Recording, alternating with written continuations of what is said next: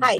Today, Business Line did an exclusive news break on how RBI is asking banks to shore up some provisioning for their exposure towards large corporates.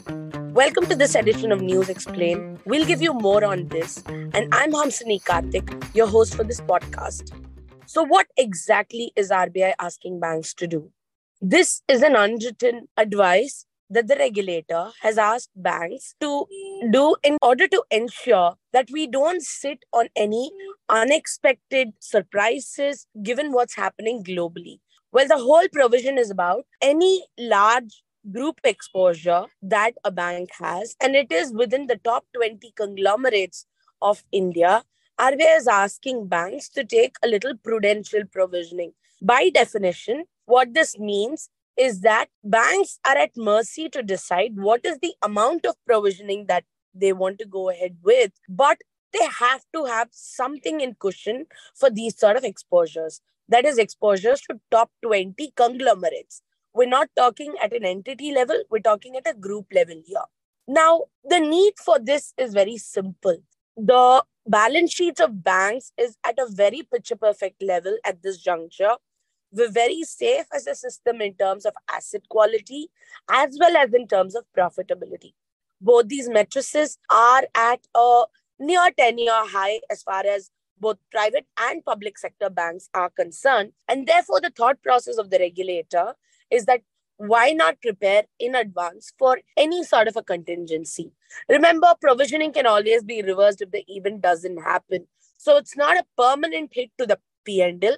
And like we mentioned before, it's also at the discretion of the banks to take what percentage of provisioning that they want to have in their books. At an entity level, it might amount to about 5%, though what sources tell me is that there could be some specific cases where they may want to go a little more than what the regulator would normally ask them to do, which is the 5% mark. So net, what is the impact that it can have to P&L and balance sheet? Will it hurt the financials of banks? The answer is really no. It's going to be a very small quantum of provisioning. Like mentioned earlier, it's more for a backup in case something goes wrong somewhere. But having said that, we have something called as floating provisions. We have specific provisions as well. Floating provisions are usually taken again on certain events or on certain aspects which the regulator or the bank itself may believe that can go bad. Like, for instance, during COVID, we had a lot of banks create provisioning towards some of the MSME and retail accounts just in case something happens tomorrow. This is very similar to that. Although exactly how it would be called, we're not too sure right now. But it'll be some sort of a very specific provisioning. And it has to be identified to that particular group. It cannot be a very generic provisioning. This is the only thing that the regulator is sort of particular about or is very careful that has to be implemented.